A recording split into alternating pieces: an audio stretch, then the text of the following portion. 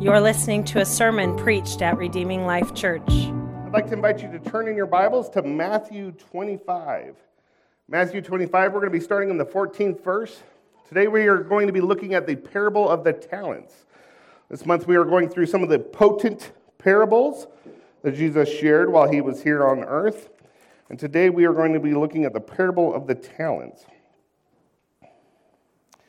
Matthew 25, starting in the 14th verse. If you're using one of those red pew Bibles, we're going to be on page 880. Then, as always, you can find all the verses and so much more in the YouVersion Bible app as well. Here's some pages turning, so I'm going to give you just a few more seconds. Jesus is talking to his disciples. He's talking about the kingdom of heaven.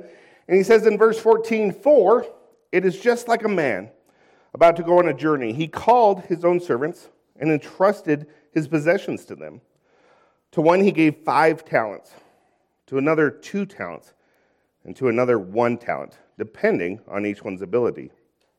And then he went on a journey. Immediately, the man who had received 5 talents went, put them to work, and earned 5 more. In the same way, the man with 2 earned 2 more. The man who had received 1 talent went off, dug a hole in the ground, and hid his master's money. After a long time, the master of those servants came and settled accounts with them. The man who had received 5 talents approached, presented 5 more talents, and said, 'Master, you gave me 5 talents. See, I've earned 5 more talents.' His master said to him, 'Well done, good and faithful servant. You were faithful over a few things. I will put you in charge of many things. Share in your master's joy.' The man with 2 talents also approached. He said, 'Master, you gave me 2 talents. See, I've earned 2 more talents.' His master said to him, 'Well done, good and faithful servant. You were faithful over a few things. I will put you in charge of many things. Share your master's joy.' The man who had received 1 talent also approached and said, 'Master, I know you. You're a harsh man, reaping where you haven't sown and gathered where you haven't scattered seed. So I was afraid, and I went off and hid your talent in the ground. See, you have what is yours.' His master replied to him, 'You evil, lazy servant.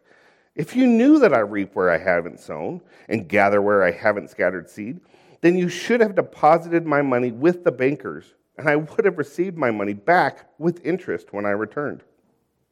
So take the talent from him and give it to the one who has 10 talents. For to everyone who has more will be given, and he will have more than enough. But from the one who does not have, even what he has will be taken away from him. And throw this good-for-nothing servant into outer darkness, where there will be weeping and gnashing of teeth.'" This is the word of the Lord. Let's pray before we begin our time together. Lord, I thank you so much for your word. I pray that you would speak to us today through your word, Lord. Use me. Help me to handle the text rightly this morning. Show us what you would have us learn from your word. What we don't know, teach us. What we can't see, show us. It's in your name we pray. Amen. Our parable this morning is most likely a very familiar one. This parable, while it can be read as a standalone parable, is actually part of a 3-part story that Jesus shares with his disciples shortly before his crucifixion. The parable of the talents is actually sandwiched between 2 other parables here in Matthew 25. The parable of the 10 virgins at the beginning of chapter 25, and then the parable of the sheep and the goats beginning in verse 31. All 3 parables are used by Jesus to convey to his disciples that after his death, burial, and resurrection, Christ is going to heaven, only to return one day, and that when he does, his disciples need to be ready. To give you a little background information, our story actually probably starts more around Matthew 24, before the parable of the talents, as Jesus and his disciples are making their way out of the temple. His disciples are marveling at how beautiful the buildings are, and Jesus responds to him by telling them that the temple will one day be destroyed. Jesus says to them in verse 2, "Do you see all these things? Truly I tell you, not one stone will be left on another that will not be thrown down." This statement, of course, prompts questions from Jesus' disciples about the end of the world and and the timing of when all these events will take place. Jesus explains that no one knows the time or the hour when Christ will return. Not even the angels or the Son of Man, but only God the Father knows. Jesus shares some signs that the disciples can look for and expect prior to his coming, and then closes with a powerful warning about his imminent return. Look back before our text this morning at Matthew 24, starting in the 45th verse. Jesus says to his disciples, "Who then is a faithful and wise servant, whom his master has put in charge of the household, to give them food at the proper time? Blessed is that servant, whom the master finds doing his job when he comes. Truly I tell you, he will put him in charge of all his possessions. But if that wicked servant says in his heart, 'My master is delayed,' and starts to beat his fellow servants, and eats and drinks with drunkards, that servant's master will come on a day he does not expect him, and at an hour he does not know. He will cut him to pieces and assign him a place with the hypocrites, where there will be weeping and gnashing of teeth." It is out of this stark warning and encouragement to be ready for Christ's return that Jesus then shares 3 different parables with a common theme and message. First is the parable of the 10 virgins. In this parable, we read about 10 women, 5 who were faithful and wise, and 5 who were foolish. The wise virgins had enough oil in their lamps that when their bridegroom arrived back from his journey, he was able to usher them into the wedding banquet with him. The foolish ones, however, ran out of oil and had to rush into town at the last minute to buy more. Upon returning back, they were told by their master to go away because he did not know them. Then we have the parable of the talents, which we just read, followed by a parable about the sheep and the goats. In this parable, Jesus describes how when the Son of Man returns in all of his glory, he will separate the sheep from the goats, the sheep representing the righteous and the goats representing the unrighteous. In this parable, Jesus says he will put the sheep on his right and say to them, "Come, you who are blessed by my Father, inherit the kingdom prepared for you." And then he will put the goats on his left and say, "Depart from me, you who are cursed, into eternal fire, prepared for the devil and his angels." Verse 46 states that they will go away into eternal punishment, but the righteous will go into eternal life. Just like our parable from last week, all 3 of these parables in Matthew 25 are meant to explain what the kingdom of heaven is like. They are designed to help Jesus' disciples and in turn us know what we can expect when Christ returns. I hope that you can see that this morning. I hope that this quick summary gives you a solid understanding and context of what we are looking at today. But before we dive too deep into this parable, let's break down the nuts and bolts of things and really look at our primary text this morning. This parable, the parable of the talents, is a story that many of us are probably familiar with. I wouldn't be surprised if many of us have read this parable at least once, if not multiple times before. And at first glance, it would appear pretty straightforward. As the master is preparing to go on his long journey, he decides to leave his servants in charge of various things based on their abilities. The master approaches the first servant and gives him 5 talents. He gives the second servant 2 talents, and the third servant 1 talent, which begs the question, what is a talent? What was a talent? Well, if you were with us last week or you watched online, then you probably remember what a talent was. But for those who weren't with us or maybe don't remember, a talent was worth about 6,000 denarii, or about 20 years' wages for a common laborer. So the master leaves these 3 men in charge of various amounts of money based on their different abilities, and then departs on his journey. Let's look at what happens next. Immediately, verse 16 tells us, the man who had received 5 talents went, put them to work, and earned 5 more. In the same way, the man with 2 earned 2 more. But the man who had received 1 talent went off, dug a hole in the ground, and hid his master's money. All right. I think I understand what the first 2 servants were doing. I understand why they put their master's money to work and they invested it in the Judean stock exchange. But right off the bat, I really don't understand what this third guy is doing. It seems a little weird that he would go dig a hole in the ground and bury his master's money. I mean, the first 2 guys have doubled what was given to them. And this third guy is just sitting on his talent. However, Based on the time period, this was actually a pretty common practice. Here's what you need to know. Whenever we read Scripture, the first thing we have to do is it's important to stop and consider the original audience, the time and the place when this was written. If we immediately jump to today's context and how we can apply this text to our lives, then we rob ourselves of the glory contained in God's Word and the rich history within the Scripture. Last week I mentioned that according to rabbinic law, it was customary to forgive someone about 1 to 3 times. Well, here in today's passage, we find that it was actually common practice, according to rabbinic law, to bury property in the ground because it was considered the safest possible course of action. Therefore, it would absolve the servant from any liability for having maybe lost the money had he decided to invest it. It's kind of like hiding your money under the mattress or stuffing it away in a coffee tin on top of the refrigerator. It's out of sight, it's out of mind, and hopefully nothing's going to happen to it. You might consider this a wise choice, but I want to look at how the master responds. Do you remember how the master responded when he got back? Let's find out what he says. Let's look at verse 19. After a long time, it says, the master of those servants came and settled accounts with them. The man who had received 5 talents approached, presented 5 more talents, and said, Master, you gave me 5 talents. See, I've earned 5 more talents. His master said to him, Well done, good and faithful servant. You were faithful over a few things. I will put you in charge of many things. Share your master's joy. The man with 2 talents also approached. He said, Master, you gave me 2 talents. See, I've earned 2 more talents. His master said to him, Well done, good and faithful servant. You were faithful over a few things. I will put you in charge of many things. Share your master's joy. But then the man who had received 1 talent also approached. And he said, Master, I know you.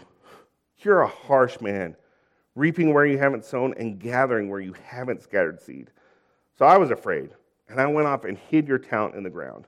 See, you have what is yours. His master replied to him, You evil, lazy servant.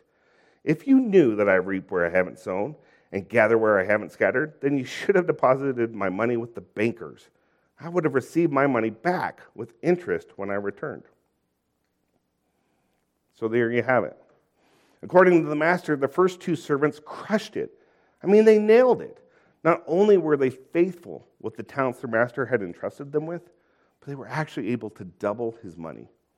Our third guy, on the other hand, not so much. It doesn't sound like the master is very pleased with him at all. The first servant was able to double the master's money by investing it wisely, as did the second servant. Both were faithful with what they had been entrusted with. However, this third servant was anything but faithful. According to our text, his master called him an evil and a lazy servant. Not only that, but it's about to get even worse. Look at what the master says next. Look at verse 28. So then the master says, Take the talent from him and give it to the one who has 10 talents. For to everyone who has, more will be given, and he will have more than enough. But from the one who does not have, even what he has will be taken from him. Then verse 30 says, Throw this good-for-nothing servant into the outer darkness, where there will be weeping and gnashing of teeth. As I mentioned last week, the parables that we are reading are allegories. They don't necessarily portray actual events that took place. However, Jesus is using these parables to convey powerful biblical truths and impart spiritual wisdom and understanding about future events that will occur to his disciples and to us. That being said, I would argue that the point that Jesus is trying to convey through this parable is the importance of being faithful with the talents that you have been given. Just as the servants were expected to be faithful with what their master had given them, we too as Christians have been called upon to be faithful with what the Lord has given us. As Christians, awaiting the return of Christ, we have been entrusted with the responsibility of faithfully utilizing the gifts that we have been given until his glorious return. The servants in our parable this morning were each entrusted with different talents based on their abilities.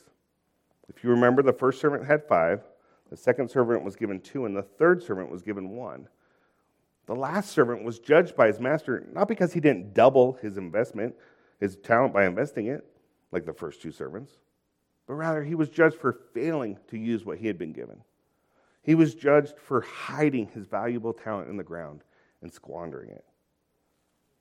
Here's my question this morning. How many of us today are guilty of the very same thing? How many of us are squandering the talents that God has given to us? I heard somebody play the piano this week that I had no idea could play the piano, and it was amazing. I know somebody else here who's dying to play the cowbell. Some of you guys are holding out on us. While you think about what your hidden talent is and reflect on the gift that God has given you, I think it's important to consider why the first two servants honored the master with their faithfulness. It's important to ask ourselves why we would want to honor our Creator with our faithfulness. The prosperity preacher would look at this text and tell you, see, if you're faithful with a little, God is guaranteed to give you more. After all, the master took the 1 talent away from the wicked servant and gave it to the first servant who had 5 talents. That preacher will tell you that all you got to do is sow a seed, and God will be faithful to bless you in return. Now, while that might make for a great soundbite on television or a tweetable quote on social media, at the end of the day, the name it and claim it guy has got it all wrong. Just this week, I heard a prosperity preacher tell me to declare today that God will reward me for my faithfulness. If God chooses to reward me for my faithfulness, that's his decision. But is that the only reason I have to be faithful? Should that really be my main reason for honoring God? To get rewarded? To get something in return? Was that the servant's reason for being faithful? So that they too could be rewarded? I don't believe it was. If that was the case, what about the second servant? The second servant was just as faithful as the first servant was. He didn't get an extra talent. So what about that guy? If God is guaranteed to reward our faithfulness with monetary and worldly wealth, then why didn't the second servant get the same bonus that the first one did? Jesus does not tell us in our text today what the motivation was behind their faithfulness. But I believe after reading this entire parable, I would contend that the reason the first two servants were faithful with what they had been given was because of a love for their master and a desire to please and honor him.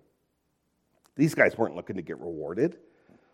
In fact, their reward had nothing to do with financial gain or wealth. The talents that they had been entrusted with weren't even their own. They belonged to the master. In my previous vocation, I was entrusted with managing a grocery store. It wasn't my grocery store. I was just in charge of managing it. And as I was responsible and in charge of about 50 different employees.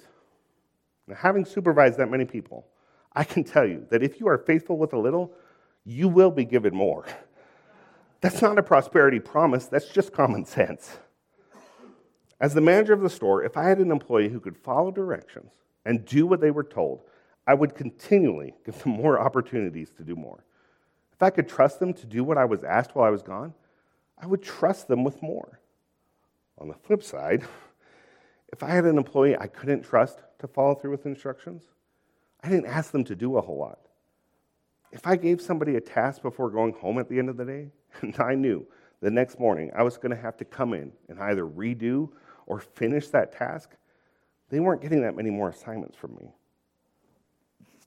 Now, if you were to go and talk to my old employees, the ones who followed directions, they would probably tell you that they worked hard and were faithful because they respected me. Or maybe they cared about me, or maybe they valued having me as a boss. What they're probably not going to tell you is that they followed directions to get a raise, because I didn't give out raises that often. What I did give them was my encouragement and my thanks. I invited them to share in my joy with me. If you're choosing to serve God and do good works simply to get rewarded or to earn your salvation, you might as well go dig a hole in the ground and bury your good works there. The Bible says that the Lord loves a cheerful giver. And that has a lot more to do with your heart than with your checkbook.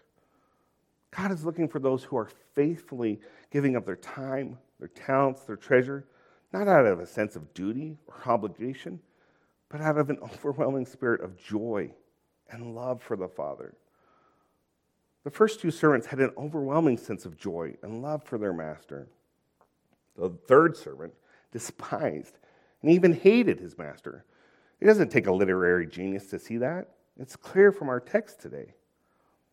As a result, the outcome for the first two servants versus the last servant was vastly different. While the first two servants were invited to share in their master's joy, the last servant is thrown into outer darkness where there will be weeping and gnashing of teeth. Growing up, my father always told me, you could choose your actions, but you cannot choose your consequences. That was true. And the consequences these two men faced were very real. The consequences that we're going to face based on our actions are quite real as well. I have a dear friend who repeatedly tries to convince me that all roads lead to heaven. I'm sure you've heard that before. It's a common phrase, all roads lead to heaven. I even had somebody call me a Satanist before because I said that Jesus is the only way to heaven. But what these people don't understand is there is a giant chasm between heaven and hell. All roads can't lead to heaven because there are no roads to heaven. There's a giant abyss between us and heaven. The only way to heaven is through Jesus Christ. I've heard it stated before that there is a gulf between heaven and hell, happiness and suffering, misery and the joy of the redeemed. And that is exactly what we see in these three different parables here in Matthew.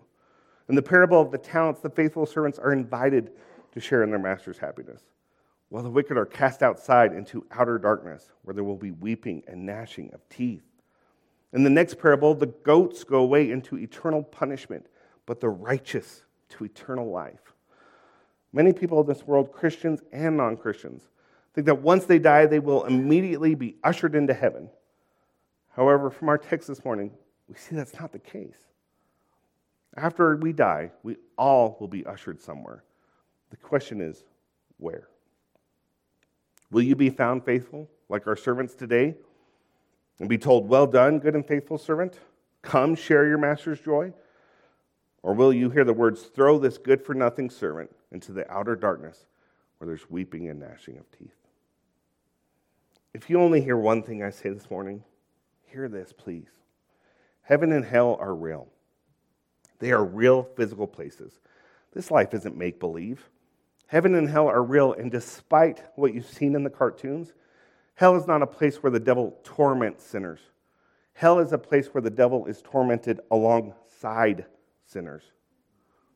In the very next parable, when Jesus is separating the sheep from the goats, he states, depart from me, you who are cursed, into the eternal fire prepared for the devil and his angels. Think about that. Can you imagine spending eternity right alongside the one person whose goal has been to separate people from God and rob them of the glory of spending eternity with him? From the very beginning in the Garden of Eden, it has been Satan's aim to defy God and cause others to share in his suffering forever. Hell is a place of unimaginable agony. Look at the phrases that Jesus uses to describe hell in this portion of Matthew. This is the fate for the unbeliever. Cut into pieces, weeping and gnashing of teeth, outer darkness, and eternal fire. That is the reality that awaits those who turn their back on Christ and reject him. Heaven and hell are real, and in the very next parable, Jesus outlines the reality of what is to come. I've just shared with you the need for the gospel. I've shared with you the importance of the gospel. However, if you were to continue reading in Matthew, you would see that in the next few chapters, Christ is going to live out the gospel. Jesus is about to be betrayed by Judas. He's going to be handed over to Pilate. He's going to be denied by Peter. And he's going to be crucified on a cross. Not for anything that he has done, but for everything that we have done. Throughout all of history, every man, woman, and child has sinned against God, except one. Everyone has sinned against God except the one who was sent to redeem us of our sins and rescue us from an eternity spent in outer darkness. What a terrible fate that would be. Eternity in outer darkness. Darkness because it is a life without God, who is the source of all light. And outside, because it is a place where God, without him, who is the center and creator of all things. In this place, there is no hope. There is no joy. There is no love. And there is no laughter. Instead, there is only weeping and gnashing of teeth, where people are tortured forever. Who would want to live there? I can't imagine wanting to spend eternity in a place like that. Unfortunately, if you are sitting here today or you're listening online and you are not a Christian, that is exactly what your future looks like. That is the consequence of a life lived for sin, lived out for the things of this world. If you are not a Christian, now is the time to repent of your sin and believe in Jesus. Trust Christ as your Savior and spend the rest of your life living faithfully for him. If that's you this morning, what is preventing you from following Christ? If that's you today, let's have a conversation about what it means to follow Christ and enjoy him forever. My charge to the unbeliever this morning is to repent and believe. And my encouragement for the believer today is to trust and obey. Christ is coming back one day. The question is, will we be ready? Because as Christians awaiting the return of Christ, we have been instructed with the responsibility of faithfully using all the gifts and talents that we have been given until his glorious return. I learned a fancy word during my sermon preparation this week. It's the word parousia. If you're taking notes, it's spelled Parousia. Parousia. It's the term that Bible scholars and theologians use to describe the second coming of Christ. We just celebrated the first coming of Christ, Advent, during Christmas, and parousia is his second coming that we are looking forward to. As Christians, as servants of Christ awaiting his parousia, we have been entrusted with the responsibility of utilizing the gifts that we have been given by our Master. The servants in the story were expected to be found faithful upon their Master's return. And the servants of Christ, we too are expected to be found faithful upon our Master's return. Unfortunately, many of us today are trying to get by with a do-nothing Christianity. We think to ourselves, I've been baptized, or I came down to the altar and I said a special prayer. I've checked all of the boxes, so now I just need to wait. Once Christ returns, I'll be set.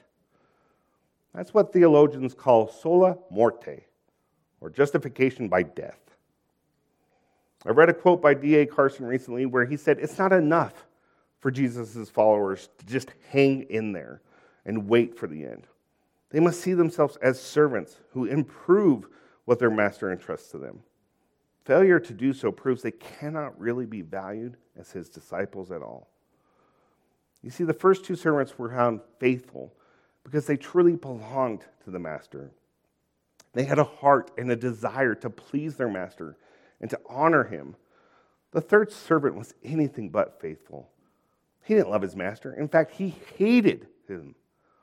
I believe the reason he buried his talent in the ground was because the reality is he didn't care. He doesn't care about his master or his responsibilities. The only thing he cared about was himself.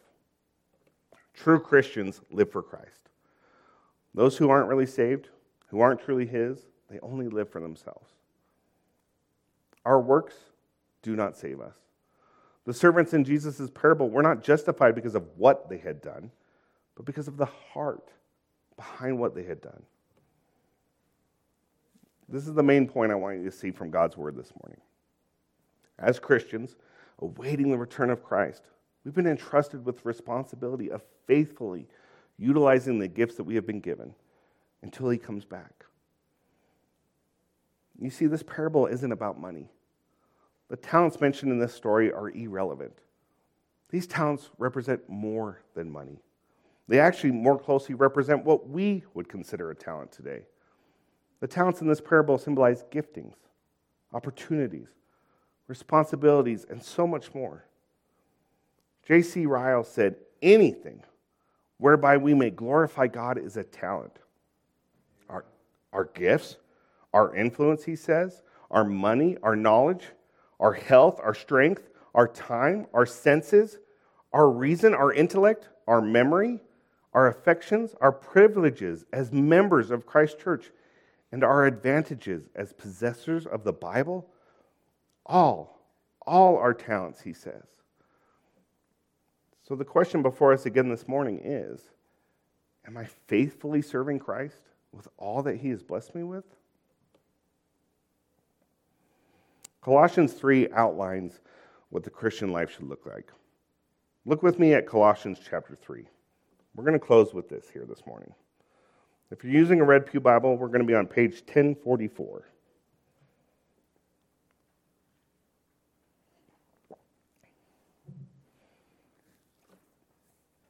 The life of a believer should look different than that of the unbeliever.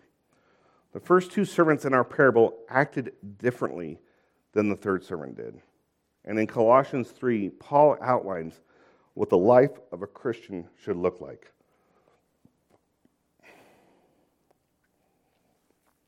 Let's read Colossians 3 together, starting in the first verse. Paul says, "So, if you have been raised with Christ, seek the things above, where Christ is, seated at the right hand of God. Set your mind on things above, not on earthly things, for you died, and your life is hidden with Christ in God. When Christ, who is your life, appears, then you also will appear with him in glory. Therefore, put to death what belongs to your earthly nature: sexual immorality, impurity, lust, evil desire, and greed, which is idolatry. Because of these, God's wrath is coming upon the disobedient. And you once walked in these things when you were living in them. But now, put away all the following: anger, wrath, malice, slander, and filthy language from your mouth. Do not lie to one another, since you have put off the old self with its practices, and put on the new self. You are being renewed in knowledge, according to the image of your Creator. In Christ there is no Greek and Jew, circumcision and uncircumcision, barbarian, Scythian, slave and free, but Christ is all, and in all." Paul goes on to say, "Therefore, as Christ's chosen ones, holy and dearly loved, put on compassion, kindness, humility, gentleness, and patience, bearing with one another and forgiving one another if anyone has a grievance against another. Just as the Lord has forgiven you, so you also are to forgive. Above all, put on love, which is the perfect bond of unity, and let the peace of Christ, to which you were also called in one body, rule your hearts, and be thankful. Let the word of Christ dwell richly among you in all wisdom, teaching and admonishing one another through psalms, hymns, and spiritual songs, singing to God with gratitude in your hearts." Verse 17 says, "And whatever you do, in word or deed, do everything in the name of the Lord Jesus, giving thanks to God the Father through him." Are you giving thanks to God this morning? Are you giving thanks to God in all that you do? Do your actions glorify God? The Bible says that God has determined the times and the places where we live. Are you glorifying God in your workplace? Are you honoring him in your schools? Does your life reflect what we just read from Colossians 3? After all, God's word tells us that we are Christ's workmanship. We have been created in Christ Jesus for good works, not to be saved by good works. Ephesians 2:8 says that we are saved by grace through faith. It's not from ourselves. It's God's gift, not from works, so that nobody can boast. For we are his workmanship, created in Christ Jesus, for good works, which God prepared ahead of time for us to do. As Christians, awaiting the return of Christ, we have been entrusted with the responsibility of faithfully utilizing the gifts we've been given until his glorious return. We are not justified by death, sola morte, but we are justified by faith, sola fide, in Christ alone, sola Christus, not by our works, but by his redeeming grace, sola gratia. No one can earn their salvation. No one can. If we try to be justified by our works, we cannot truly be saved. However, if we claim to be saved and do not have works, then we're hypocrites. James 2:17 says, in the same way, faith, if it does not have works, is dead by itself. Our works do not save us, but our works do reflect the redemptive work that Christ is performing within us to transform us and to mold us into followers of Christ. As Christians, it is important that our lives, our actions demonstrate the one who saved us. All of this, all that we do, should be done for the glory of God alone. Sola Deo Gloria. Church, don't squander your gifts from God. Don't neglect the talents that he has blessed you with. Be faithful with what he has given you. Honor him in all that you do. Let us do all that we can to serve the Lord with a joyful heart, not in an effort to earn our own righteousness, but rather out of the overflow of our love for God, so that when Christ returns, we might be found faithful and hear our King say, well done, good and faithful servant. Come share in your master's joy. Let's pray. Dear Lord, I pray that we would learn from what we read in your word today. Help us learn from this parable the importance of honoring you, of serving you faithfully, not out of a sense of obligation or duty, but out of our overwhelming sense of joy and love for you. Lord, I pray that we would be found worthy, that we would be found faithful upon your return, that we would hear the words, well done, good and faithful servant. Come share in your master's joy. As Christians, as brothers and sisters, Lord, I pray that we would be an example to others of what it means to be a servant to Christ. Help us to be faithful with what you've entrusted us with until your glorious return. Lord, I pray that everything we do this year and for the rest of our lives would be found honoring and pleasing to you. May we worship you not just on Sunday mornings, but through our actions, through our words, through our deeds, through all that we do, Lord. May we give you all the glory, all of the honor, and all of the praise, because it is you and you alone who is worthy. It's in your name we pray. Amen. We'd love to have you as our guest. For more information, visit redeeminglifeutah.org.